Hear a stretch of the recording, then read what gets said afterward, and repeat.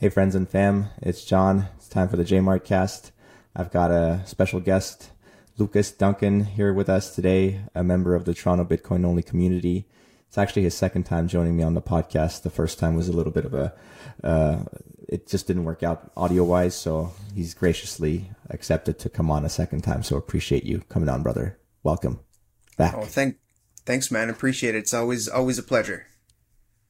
Yeah, it's very nice to talk to you. Last time we had a great conversation. Too bad it didn't work out. And then I've seen you a couple times since at the Bitcoin meetups. Most recently, we went. You and I. Maybe we can start with this as like a fun story before we really get into it. But you and I went to a Bitcoin meetup where we had. It was right before the Toronto mayoral elections, and one of the candidates, kind of like a joke candidate, this guy named Chris Sky, but his last name's not even Sky. It's like some long Italian last name that I can't remember. he was there trying to shill his mayoral candidacy to us with his like 6-point Bitcoin platform that was complete garbage. It was total crap. I just love that. Yeah, I love your reaction to it, because after his speech there was a question and answer period, and you actually had a really good question that you asked, and he didn't really answer it, but one of his cronies like gave a really bad BS answer that was just that was so bad that like your response was so great. You're just like, respectfully, sir, fuck that. And it's just like, it was the best thing you could have said. And I've been telling that to as many people as I possibly can. Oh, have you? Oh, man. Yeah, man. You know, you got to, that's kind of the job, our jobs as Bitcoin plebs. You have to defend it. You know, that's because from people that don't really know what they're talking about. That's, so that's why it's so important to be armed with as much information as possible so that you can, go in and just chop through all the garbage, right? Which I think is my job, honestly. And I love doing it too. So, yeah. And you didn't even start out with that, right? You actually just asked a really reasonable question. It was related to like real estate and, crazy high prices that they've come to, and just kind of asking if he has any plan as to what to do about, bringing some sort of control to that. And they had no reasonable response whatsoever. Yeah. I think his NFTs. Like, right. What the do NFTs have to do with real estate? His response was to like, oh, well, let's just double down on the financialization of real estate and, tokenize them and put them on this weird token thing, and maybe we can spread out the ownership amongst 1,000 people, which, okay, well, that doesn't really make any sense whatsoever. You can't have 1,000 people living in a bedroom. You know, it doesn't really make a sense to split up a deed amongst 1,000 people, or it just made no sense. So I thought, you know what, this is just terrible. Yeah.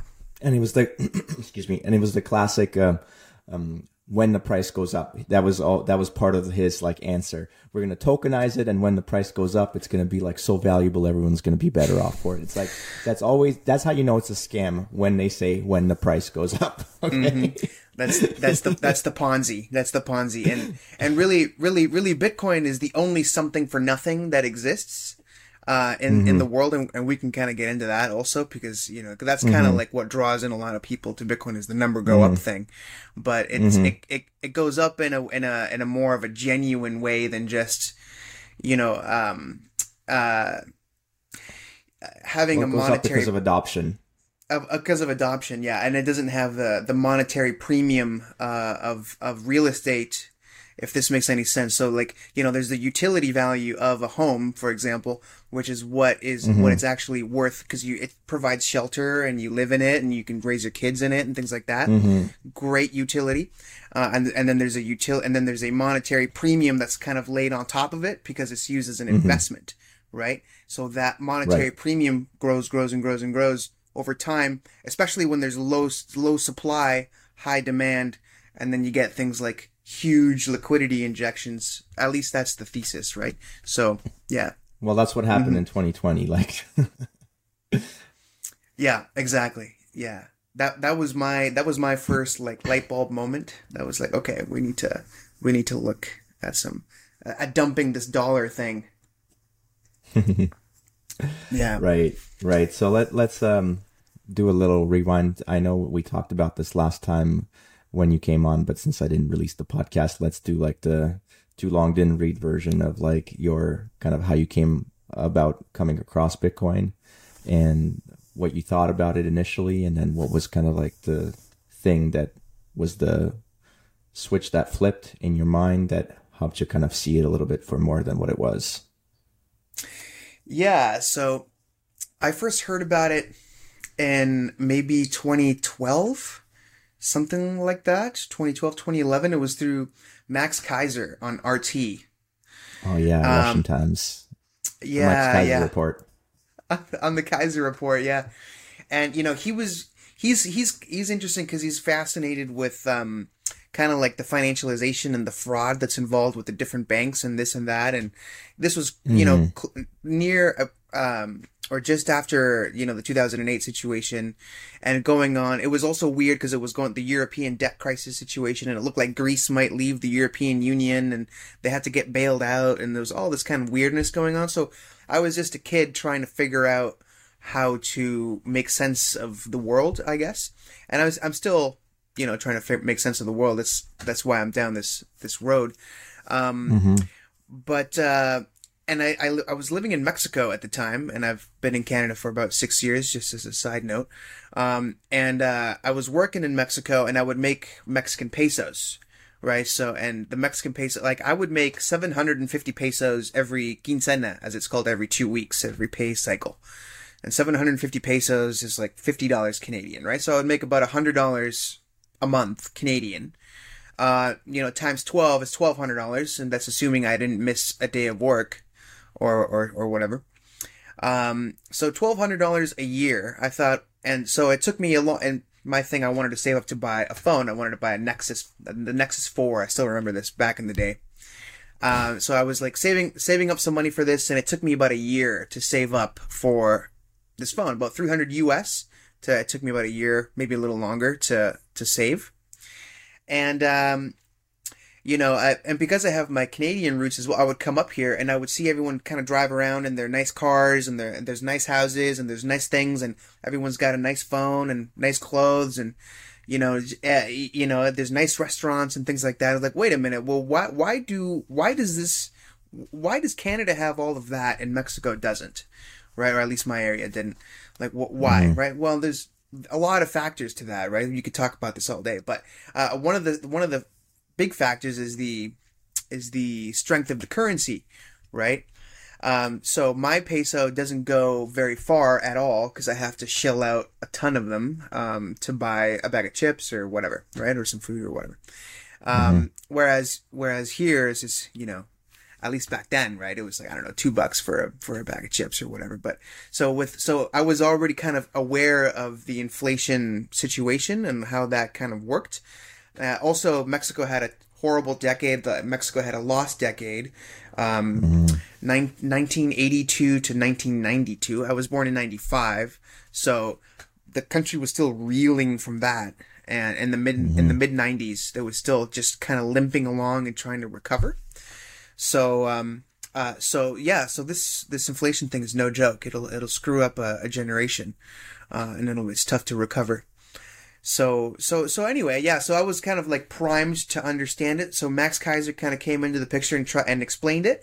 And me being a bit young, I didn't really fully put the pieces together, but I had an instinct. It was just a feeling, a gut feeling that this is going to be something significant. And I was telling everyone about it, and people thought I was crazy, especially in 2012, talking about this. Like, you wouldn't find another Bitcoiner for 1,000 miles, right? Especially in Mexico. Well, 1,000 miles to the north, which is in the States, right? So, so yeah, that's kind of how I kind of came across it. And then it really clicked 3 years ago, when COVID hit. And then Michael Saylor started buying Bitcoin at around the same time I did. And then he started, there was some content of his that came out. And when I saw him, I was like, oh my God, I am on the right path for sure. So that's when I doubled down on it. So, yeah. You and I have very similar stories. I also learned about Bitcoin pretty early on and read the white paper around the same year that you described, but not through Max Kaiser, but then really only got serious about it March of 2020 And then again, as I heard Saylor go into it with his, public company, it's like, well, now this is absolutely a no-brainer. Yeah, and the way he explains it too, it's just, it gives you total confidence in it. Like after you listen to him speak for a few hours, Yeah, because he uses first principles, right? It's not like he's like waving his hand and just being like, just trust me. He's just laying it out in a very informal language where it's not trying to impress you with anything, but trying to explain things as clearly as possible. He's very good at that as an engineer, whatever he is. As an engineer, yeah.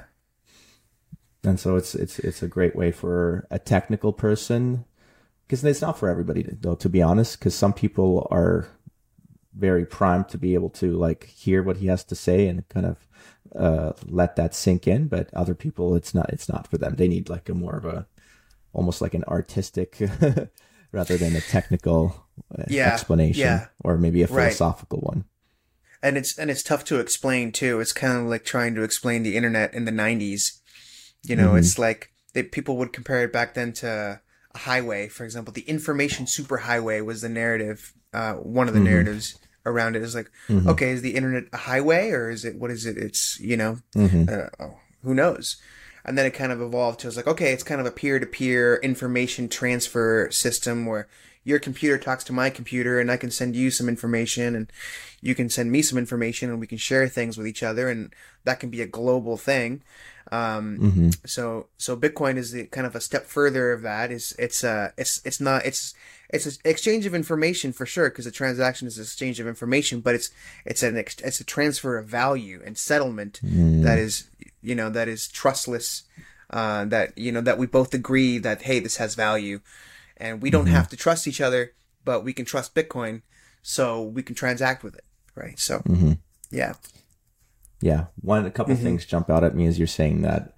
A lot of times I think instead of saying trustless, I prefer saying trust minimized, because ultimately it's impossible to be completely trustless. There's always some level of trust involved, like as a person who has no idea with like how to code, right? Like I'm trusting that the code is legitimate, and all the people who've looked at the code for me, they've done it. They've done a good job and haven't found any mistakes, right? So there's always a little bit of trust. That's fair. Involved. That's fair. Yeah, and the fact that it's been running for 14 years without an issue is also kind of gives it some weight behind it. Is the time that it's been confidence. Around? Yeah, it's like 99.98% running uptime. Run uptime. Yeah. Exactly. There's a site that tracks that, and there's only been a couple times it's been down way back in the day when mining was inconsistent. Satoshi had to mine it himself, right, on his own laptop or desktop or whatever. So there was some downtime there. Yeah. So the other thing that jumped out at me was how you were saying how the people had a hard time understanding what the internet was initially, and they would make like these bad comparisons, well, not bad comparisons, but incomplete comparisons, where they'd be like, the internet is like a digital newspaper, right? Like it's partly that, but it's so much more, right? Because a digital newspaper is easy to imagine because we already have regular newspapers, but people didn't imagine all the different other things that could come out of the internet, such as all the video streaming and everything that goes along with that. And I think we have a little bit of a parallel with that with Bitcoin, where they say Bitcoin is digital gold. It's like, yes, it is digital gold in a way, because it's valuable. It has the properties for it to be valuable like gold, right? Like all the things we always say, like, what is money? It's scarce, it's portable, divisible, durable, verifiable, whatever the other last one is that I can't remember at the moment. Divisible. Right? Bitcoin. Yeah, divisible. Thank you. Yeah. So Bitcoin has all those qualities. So it's like digital gold, but it's so much more that we can't even imagine what it could be, because of the applications haven't even come out yet. Are just like, we need time to build the infrastructure, and right, because like video streaming on the internet didn't happen overnight. That infrastructure had to be built over decades as well. It had to be built, and I really like the store of value narrative around it, because it's like. Because when people say it's like digital gold, what that means is that it has the monetary premium, right? So we were talking about earlier about with real estate, it's got the Mm-hmm. utility value and it's got a Mm-hmm. monetary premium on top of it. Well, Mm-hmm. this kind of the Bitcoin, it's got a utility to it, but it, like if you would just if even if you took away the utility, it could just be a pure monetary premium Mm-hmm. where the value is derived from like its scarcity. Mm-hmm. Um, you know, yeah. There That is was no an utility basically for Bitcoin. If you think about it, its utility is only in the fact that it's money. So it's only the monetary premium. Now, some its own people, I yeah. think, used to say that in order for something to be money, it had to start off as a commodity, as a good that actually had some sort of utility. But I think it's like that's a description of what happened in the past because of just like the natural course of history. Like gold, right, is a good that people traded with that eventually became money, but it doesn't necessarily mean that people can't just invent money and have all the same properties that made gold a good money. So therefore it's actually good because it makes it the monetary premium that Bitcoin has is not mixed with the value of the utility that it provides. So it's more of a pure Exactly. signal. Exactly. So it's really the that's because the utility value also it interferes with the price discovery as it's called, and Mm-hmm. is the people trading it back and forth to kind of find a particular price balance, right? So if you don't have a Mm-hmm. utility for it, then all you have is the actual market price for something, right? Mm-hmm. So, and obviously Bitcoin is still very crazy volatile and is still trying to find its value, right? So Right. here we are. Yeah, it's like less than 1% of the population of the globe knows or understand. Actually, just understands, let's say. I think probably a lot of people know about it at this point, just like they've heard the word, but definitely less than 1% understands and uses it. So, and that, is the large part of the reason why you have such volatility is that there's so few people actually using it that the price is constantly changing all the time. But as more and more people are going to be coming on and understanding and accepting this idea, which you and I think, both believe that it's highly likely that people will be driven to accept this idea because otherwise they're going to be facing some dire consequences with whatever their local kind of government is doing to them, whatever the local flavor is. hmm the flavor of authoritarianism Mm-hmm. of the day. Mm-hmm. Yeah, yeah, and to your point of using Bitcoin, because people say like, well, we're not really using it, so we're not really. I think what people mean when people say use is transacting in it back and forth, and Mm-hmm. that's fair. But I use Bitcoin every single day, and I've used Bitcoin every day for the past 3 years when I first started dollar cost averaging into Bitcoin. And how I use it every day is by keeping my savings, my long-term savings in it. Mm-hmm. That is a huge use, right? It's huge. Mm-hmm. Mm-hmm. I'm not sending a lot of it to other people. I'm not, using it at the store and things like that. But I use it as a savings account, right? Like I think I got like $14 in my actual savings account, and then I have and my checking is the expenses that I got coming up, and my savings is all in Bitcoin, right? Mm-hmm. So yeah, Yeah, I think most people, if you ask them, like nobody really uses a savings account anymore because all a savings account is a basically an interest-free loan to the bank, right? Like you just put your money in the bank says, "Thank you very much. Now I'm going to pay you almost nothing for this money, and I'm going to take it and go buy something else with it." So you're and gonna then by the way, go buy they're going to bonds go with buy it. yeah, exactly, and get screwed like they are right now.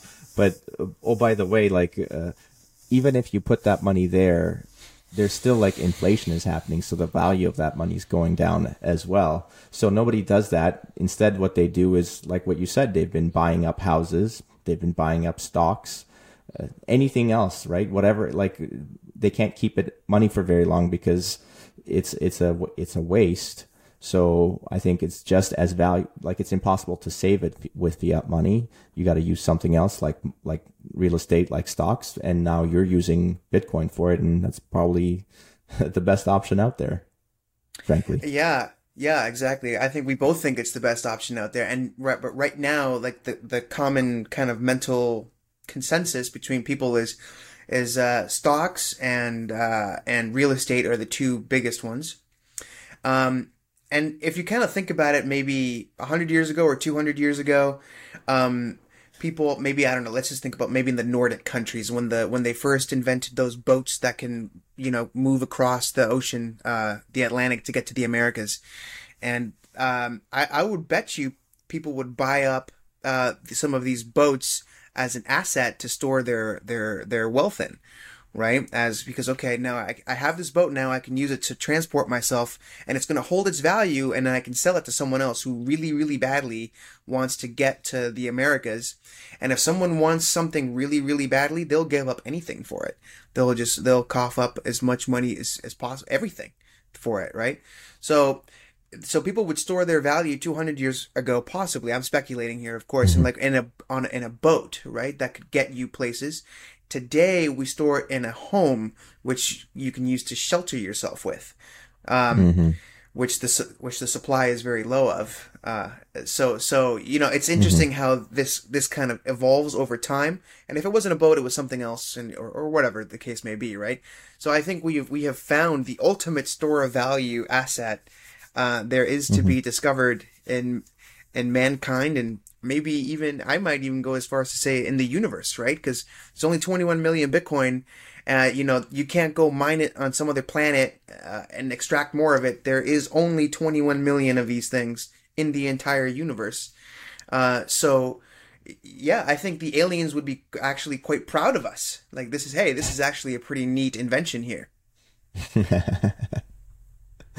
That's funny. That's a funny way to put it. Maybe that's why we've been seeing all these UFO sightings recently. They're like, all right. UFOs. Oh my goodness. It's definitely not a distraction. It's not like the submarine. Hey, look at this while we go do that. Yeah. It's definitely not misdirection. That's funny. So let's, I like that you brought up using Bitcoin. So you mainly use it for your savings. Have you ever made a transaction where you've bought something with it? Yeah, a couple of times at the meetups. I got the copy of the Bitcoin magazine. So that was the first thing I bought with it. And then recently I bought another copy of the Bitcoin Standard and the Sovereign Individual with it. So I bought a couple books with it. Yeah, and then of course I had to sell some because I had to buy a suit for a wedding. So I've had to swap it for dollars and then buy a suit. And I got myself a good suit because I figured it's good for a man to have at least one good suit. You should have one good suit. Definitely record everything down, and then like in 10 years, see how much that same suit would be worth to buy in Bitcoin.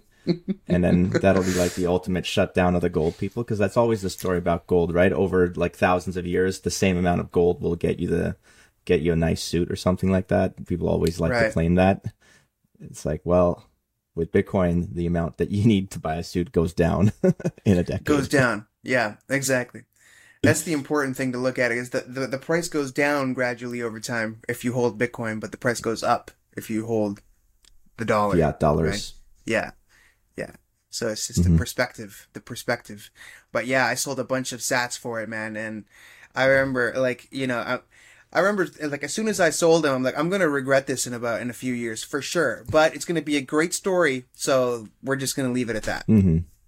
But it's also like, this is what people always say, like, oh, so people are just going to be hoarding money or hoarding Bitcoin. They're not going to use it to like stimulate the economy. It's like, that's bullshit, because there's always like a marginal basis that you do this economic calculation. You don't think like, oh, I have all this opportunity for this Bitcoin to grow in value, so I'm not going to spend it on anything. That's just stupid. It's like, well, I still have to do stuff. I still have to feed myself. I have to clothe myself. I have to shelter myself. So I will try to save as much as possible. But if I have to pay for expenses, like, you're going to do it. You have to, yeah. And I have a little bit of a rebuttal to that, actually, because people say like, well, I don't know, millionaires or billionaires just hoard their wealth, right? And then you can also have the conversation of well, how they acquired that wealth, right? Maybe some of it was maybe not the most ethical way, and that's fair, right? But generally, how you generate wealth is by creating value for other people, right? So you create all kinds of value for other people, and then you get the cash or you get the Bitcoin in this particular situation. And if you never expend it back out, you don't get that reward back from society, right? Right, like, because money's not what you want. You want what money can buy, right? So essentially, if you're someone who provides a lot of value to others through providing products or services that everyone wants, and then you get a lot of money for doing that, then you're gonna naturally want to spend that money to get the things that you desire, that you want. If you're never gonna not spend money. Like, no one wants just money. You want the things that you can acquire with money. Yeah. Otherwise, you just work and work and work and work and work and save and save and save and save and produce value for other people, and then never cash that in for something that you want. You can do that if you want. You're free to do so, but I'm not. I'm eventually gonna do something with it. So, yeah. Yeah, it's a nonsensical argument. Yeah. Anyway. So for me, I've been using my Bitcoin for when I go to yoga recently. I've been going to yoga fairly regularly, like once a week, and my yoga teacher has been gracious enough to accept payments in Bitcoin. So we do lightning payments and once a week. Oh, that's awesome. Yeah, it's cool. And then another thing that recently happened is I found a sweet little barbershop next to where I'm living at, and like 2-minute walk away. And the dude, he accepts, he prefers getting cash. So he's only partially orange pilled, but he'll take his tip in Bitcoin.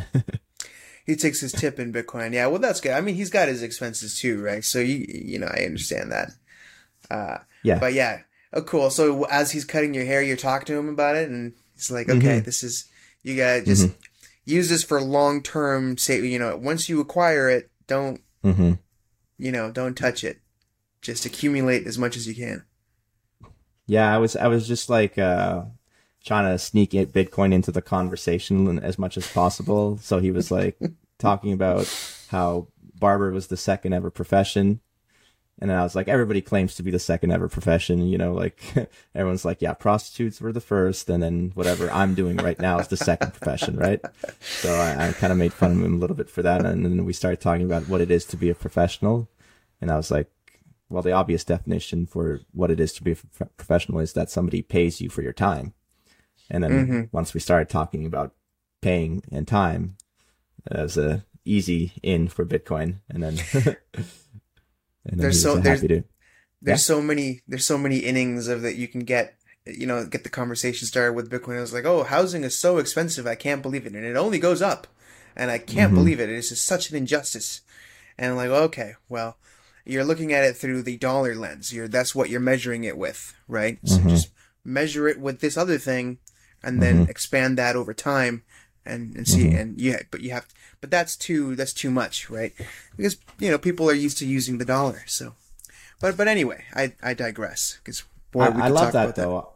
It took me a long time though. You're right. It is a hard one for people to understand. It took me a long time to understand that we're using money as a measuring stick, and then not only that, but it's also a measuring stick that's broken, that constantly changes. So it's even more confusing. It's so abstracted, right? Right. Exactly. The whole like unit of account aspect of money, that's always like almost put by the wayside and not talked about. But it's a very important aspect of it, right? Like once we accept something as money, then we use it as a measuring stick, and we think of everything as money. It's like, well, I'll give you, such and such amount of money if you shovel my driveway, and you can quickly think about that money and be like, is that worth my time or not? So you're using it as this measuring stick, but then they're playing a trick on you because they're changing the total number of units all the time, and the measuring stick is getting like longer or shorter. You pick whichever one constantly, and you just like whatever measurement you made a week ago is not the same as the one today, and now you can't make economic calculations anymore, and you start Right. making bad ones. Right. The foundation just isn't there. If the foundation of sand kind of shifts and changes, and you get a lot of pessimism too from people because it's just like there's a lot of like hopelessness, right? So that's one thing that Bitcoin's really given me is some hope, right? Especially living in an expensive city like this. Is like, okay, well, what can I do right now, even if I don't have my world together in terms of job wise and what I'm doing, and what can I, what am I providing to optimally increase my revenue? Mm-hmm. It's like, okay, well, I can manage to save. So what do I save in? Do I save in the dollar? Do I save in gold? Do I save in a stock? Do I save in Bitcoin? Right? And then you have an option there. Mm-hmm. But yeah, going back to your measuring stick analogy, people aren't even aware that it's broken, right? People aren't aware that it changes on them constantly, or there's a few people at the central bank, arbitrarily deciding what the value of your savings are, right? And you don't know what that's going to be like in 5 years and 10. We don't even know. Like, we got an interest rate hike just today. It's like, well, and then it's like, well, there's a market expectation that they're going to raise 85. There's an 85% chance of a rate hike, but there's a chance that they're not going to raise, right? And then people say like, well, this rate hike was the last. We're done, man, because we can't take any more. And then there's another one, right? It's like we can't even predict what happens next month. Not even, let alone in a year from now, 10 years from now. So that's something I really like about Bitcoin, is that its monetary policy is set in stone forever. If for 100 years from now, you can kind of see like, we don't know what the management of my company is going to be like in 5 years. Like, people don't last forever. It's an institution. The CEO eventually is going to retire, and then there's going to be some new person in there, or whatever, right? And who knows how that's going to be managed. So this is something that you can kind of count on, that you can kind of ground yourself in, and just go along for that ride, right? And then hope the market gets it at some point soon, and we all see the orange light, if you will. Right? So. So people always say we're so early, right? Imagine internet in the 90s. That's where we are with Bitcoin. Do you have like an idea how a transition could happen from where we are now to a more Bitcoinized world where people are using it as not only a store of value, but as a medium of exchange as well, and a unit of account? It's a big question. Yeah. It's a big question, man. It's a big question. And, there was this whole ordinals things that happened a while back, that pushed up the transaction, price on the base chain. And I'm using some lingo here that may not be, not everyone understands, but basically, Bitcoin, because it was created in 2009, it has certain limitations when it comes to transactions. So, if we onboard 8 billion people onto the base layer of Bitcoin, on the first layer of its blockchain, and we try to, buy a coffee with it, or we try to buy some groceries with it constantly, then that will push up the price of transaction fees, right? And it might get to a point where it's not feasible for people to make that transaction. So this is where, having that layer 2 is very critical. The Lightning, right now, these days it's Lightning. Maybe in a few years it might be something else. But a layer 2 solution that is decentralized, quote unquote, enough, right? So because it's got to be decentralized.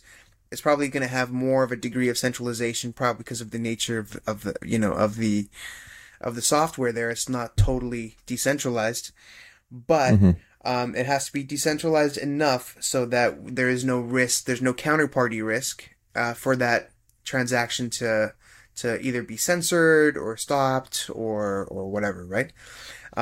So it's and a for tough it to question. be open to everyone, right? And for it to be open and everyone, and for it to be affordable, right? Because it needs to be, it needs to cost 2 or 3 sats or whatever per transaction. Otherwise, it's not feasible. There's nothing that we can't do as humans if we put our mind to it, right? Like, if we put our mind to it, we will definitely figure out a solution to the scaling of anything because humans work great at scaling. We love to scale everything, right? Like going back to the boat analogy where we had wooden boats and then we had iron boats and we got steel boats and now we have alloy boats with all kinds of, aluminum and other metals combined, and we have these enormous boats, and then we move them globally. We have huge skyscrapers and things, so we're good at scaling. As humans, we're fantastic at scaling. So we can. I'm sure if we get our collective minds together, we can figure out a way to scale this thing. Now, as you know, there might be some kind of weirdness along the way. People might say, "Oh, well, this thing is unfair because look at the transaction fees." That it's just unfeasible. But that pain kind of triggers a little bit of growth in the industry as well. It's like, okay, well, let's figure out how to scale this thing a bit better. Just as the last thing, the fiat system is degrading slowly, then suddenly, right? And then it's been accelerating ever since COVID hit and the huge stimulus, and then the rate hikes because we've been interest rates have been going down steadily for 40 years, right? So as Max Kaiser says, this extend and pretend. You drop the interest rates and then you extend the maturity and then you roll over and you refinance that debt with lower interest debt, and then you just pretend like everything's fine. Well, that scam is now over, and it's been over for about a year, and there's been consistent blow-ups in the system since then. It started in the crypto space, right? With Luna was the kind of kicked it off, all the way to and then everything else from Three Arrows Capital, and then it was Celsius, BlockFi FTX went under, and then FTX came, and then Silicon Valley Bank in March. First Republic Bank collapsed. I think there was another one in there. Silvergate. Silvergate, yeah, and then Credit Suisse was one of these systemically important banks, which is hilarious because Credit Suisse called Bitcoin a fad and whatever. It's not going to exist in 10 years, and here we are a few years later, and they don't exist. They've been absorbed by UBS. So that's all you have to do is outlast your competitor, right? So for example, the U.S. and the Allies won the Cold War because we were able to outspend the Soviets, right? Because we had a much larger economy. We just outspend them, and then they'll just end up collapsing. So I think that how we get to that. Hopefully, it's not too painful, but I don't know. That's why it's important to stack enough for you, your family, and for your circle of friends, and then maybe even a little. You might want to expand that to your city or maybe your country if you can. Who knows? So yeah. You're thinking big. Yeah, man, you gotta bail out. You gotta bail out people. You have to be. I mean, don't give everything away, but just I don't know. I don't know, man. Who knows? Yeah. Well, you've got a big heart, it sounds like. You want to help out people. That's good. I want to help out people too. You're talking about scaling Bitcoin. So you're talking about almost like a technical solution for making it more accessible to more people. But what about the whole idea virus, right, aspect of it? How do you have any ideas as to like how that goes about in terms of the spread of it? Well, that's a great question. I think there's kind of there's the positive reinforcement and there's negative reinforcement.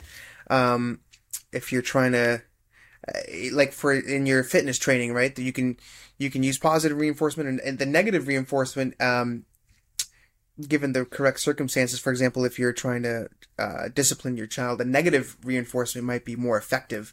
It might not, but it's more painful.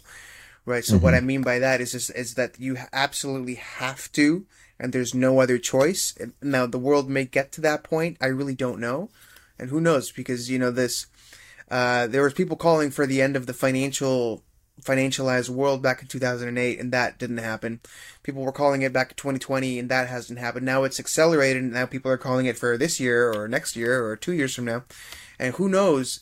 If the central banks or the globalists or whatever you want to call them, or the quote unquotes, right, figure out a way to keep the peasants happy and fed, get fed and entertained, right? Because you have people, you just have to feed people and entertain Bread them. and circus. The bread and circuses, that's it, right? So as long as you're fed and housed, and then that's going to keep people happy.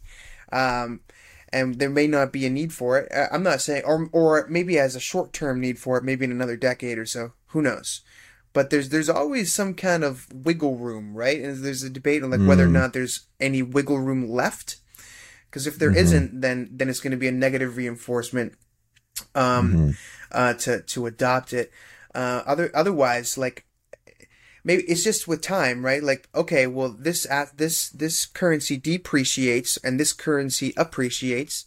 Also, with this currency that depreciates, now they're introducing a central bank digital currency whereby you have to be a good little boy, a good little citizen to be able to go buy your food, so don't step out of line, otherwise you get cut off from your food. Right? So I'm like, well, okay, well, this is ridiculous. So this one appreciates in value relative to this one, and you have more freedom, and you have actually total freedom, right? And you can move it anywhere in the world, things like that, right? So it's just, I think it'll catch on just because it's just better, right? And it just takes time for people to really kind of sink in, and it's kind of like the S-curve of adoption, right? But the use case and the store value thing is a lot of a slower chug than say AI, for example. AI it has the biggest or the quickest S-curve adoption and of any technology in history. It just exploded. Yeah, it just exploded. And I remember seeing that stat and I thought this is hilarious because I've been buying Bitcoin for a few years now, and the S-curve of adoption is just kind of just steadily kind of increasing slowly. But this AI thing just went boom, just exploded. And I hadn't even used it yet, which I thought that was kind of funny. But yeah, I think people just slowly, I love to speculate on these things, but we'll see. We'll see. Right. So I like your idea. There's positive and negative reinforcement. And there's going to be the negative reinforcement of whatever, like we already said, dictatorial regime you're under and how screwed you are by them. And there's going to be the positive reinforcement of maybe you try it, maybe you find how to use it here and there, and then it turns out using it is actually easier, better for you than whatever current system you could be using. And that positive reinforcement helps you realize that this is your thing, and then you try to tell your friends about it. But it's going to be like, how lopsided is it going to be for positive versus negative? It seems like there's going to be a lot more negative reinforcement than positive reinforcement. Yeah, it's possible, and another thing that just occurred to me is also when you travel, because developing countries are adopting this at a much faster pace than developed countries are, for obvious reasons. Their currency is devaluing very, very quickly. They have, governments that aren't quite the best. They have more, just corrupt governments than we do. At least perceived, right? The governments hide the corruption a lot better here, but so it's going to be El Salvador, right? Like that's going to be the country that we look at in like 5 to 10 years to see what's happening. That's been the only country that's adopted Bitcoin as their currency, whatever legal tender. So they're leading the way. They're leading the way, right? So people, like I've told a few friends here, and I've even said like, hey, you know what? Their government now is mining Bitcoin using geothermal energy and things like that, and there's always a buyer for that energy, right? So that's a good way they could monetize that project without having to distribute it to market and have the market, pay them for the electricity. The network, there's always a buyer for that energy, and that's the Bitcoin network, right? So that helps keeps things chugging. So I had a friend of mine's like, oh, that's actually fascinating. That's really interesting.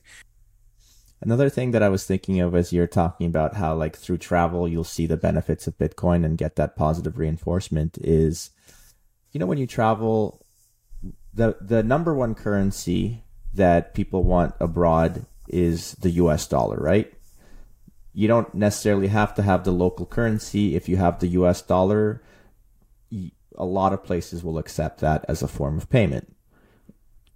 But I think what we're learning is slowly, like it might be, US dollar first and maybe the euro is second. But what we're learning is Bitcoin is quickly catching up. It's already well ahead of most national currencies as like probably the second or third most accepted thing abroad as opposed to the local currency. Like that's already happened and we're so early. Right. Right. And pretty soon it's going to take over the US dollar as well. So that's an interesting thing to think about. It's yeah.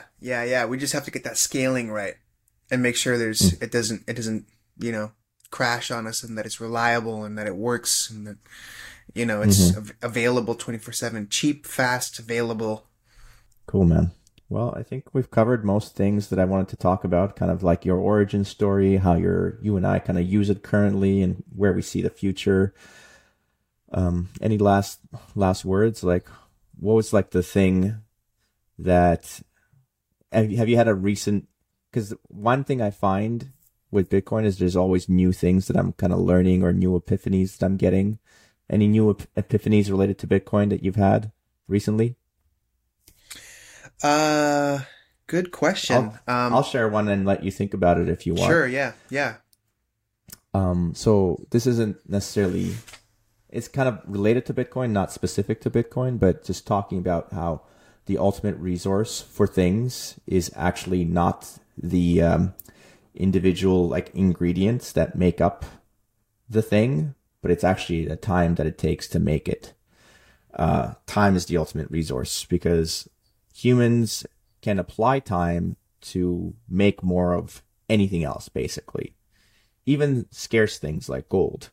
We can just apply enough time and dig up new gold, but time is the only thing that is non-renewable. It's the only non-renewable resource, so it's the master resource. So rather than thinking about what it costs to, make up the things, let's say you have a product and you want to like price it out based on like the individual components and how expensive those are and how valuable those are. I think the ultimate way to do it is actually through time rather than through the actual particles or molecules that compose that thing. Right. Which is why it's so important to think like, okay, not only how many dollars per hour are you making in your job, but what do those dollars per hour buy you in the real world, right? So again, it's that measuring stick that's being broken. Mm-hmm. But one of the things that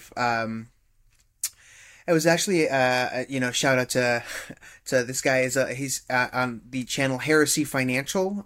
Joseph Brown is his name, and he's got fantastic content, and he's very centered in his views, and he's very objective, and he kind of tells you pretty straight. And he understands Bitcoin. You can tell. He's not die hard pushing it all the time or anything, but because he looks at all kinds of different things. But you can tell he gets it, right? And he says that money isn't wealth, right? Money measures wealth within an economy, right?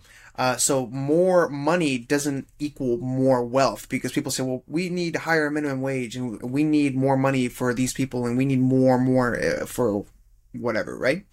But what you don't want more of, again, kind of like, you don't want money, you want the thing that money gets you. Right, so we have to go and create more value for everyone, right?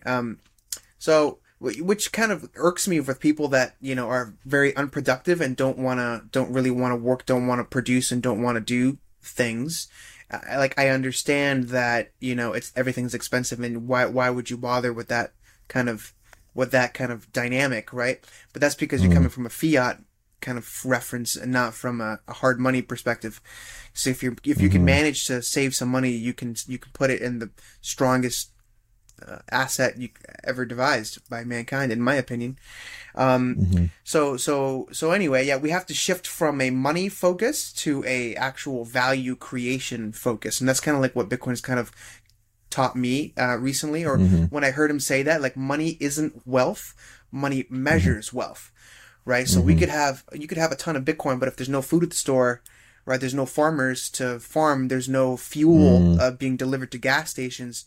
That's wealth, right? The electricity that's flowing through through everything that we're using. That's wealth, right? So yeah, those are my final Yes. thoughts. Yeah, yeah. That's awesome, man. That makes me think of that quote that I recently heard from Jeff Booth. He was talking about how when money is scarce, all the things that money buys are abundant. But when money is abundant, all the things that it buys are scarce. Are scarce. That's Yeah, exactly what it made me think of. yeah. That's exactly it. Yeah, that's the quote. That was Jeff Booth. Yeah. Yeah, what's the point of having all this money if there's no, bread you can buy, no electricity running, no water running? Mm-hmm. Cool, man. Thank you so much, Lucas. This was awesome. Yeah, man. Yeah, thank you, man. It's always a pleasure. Let's do it soon. Yeah, let's do it again. Absolutely. Peace.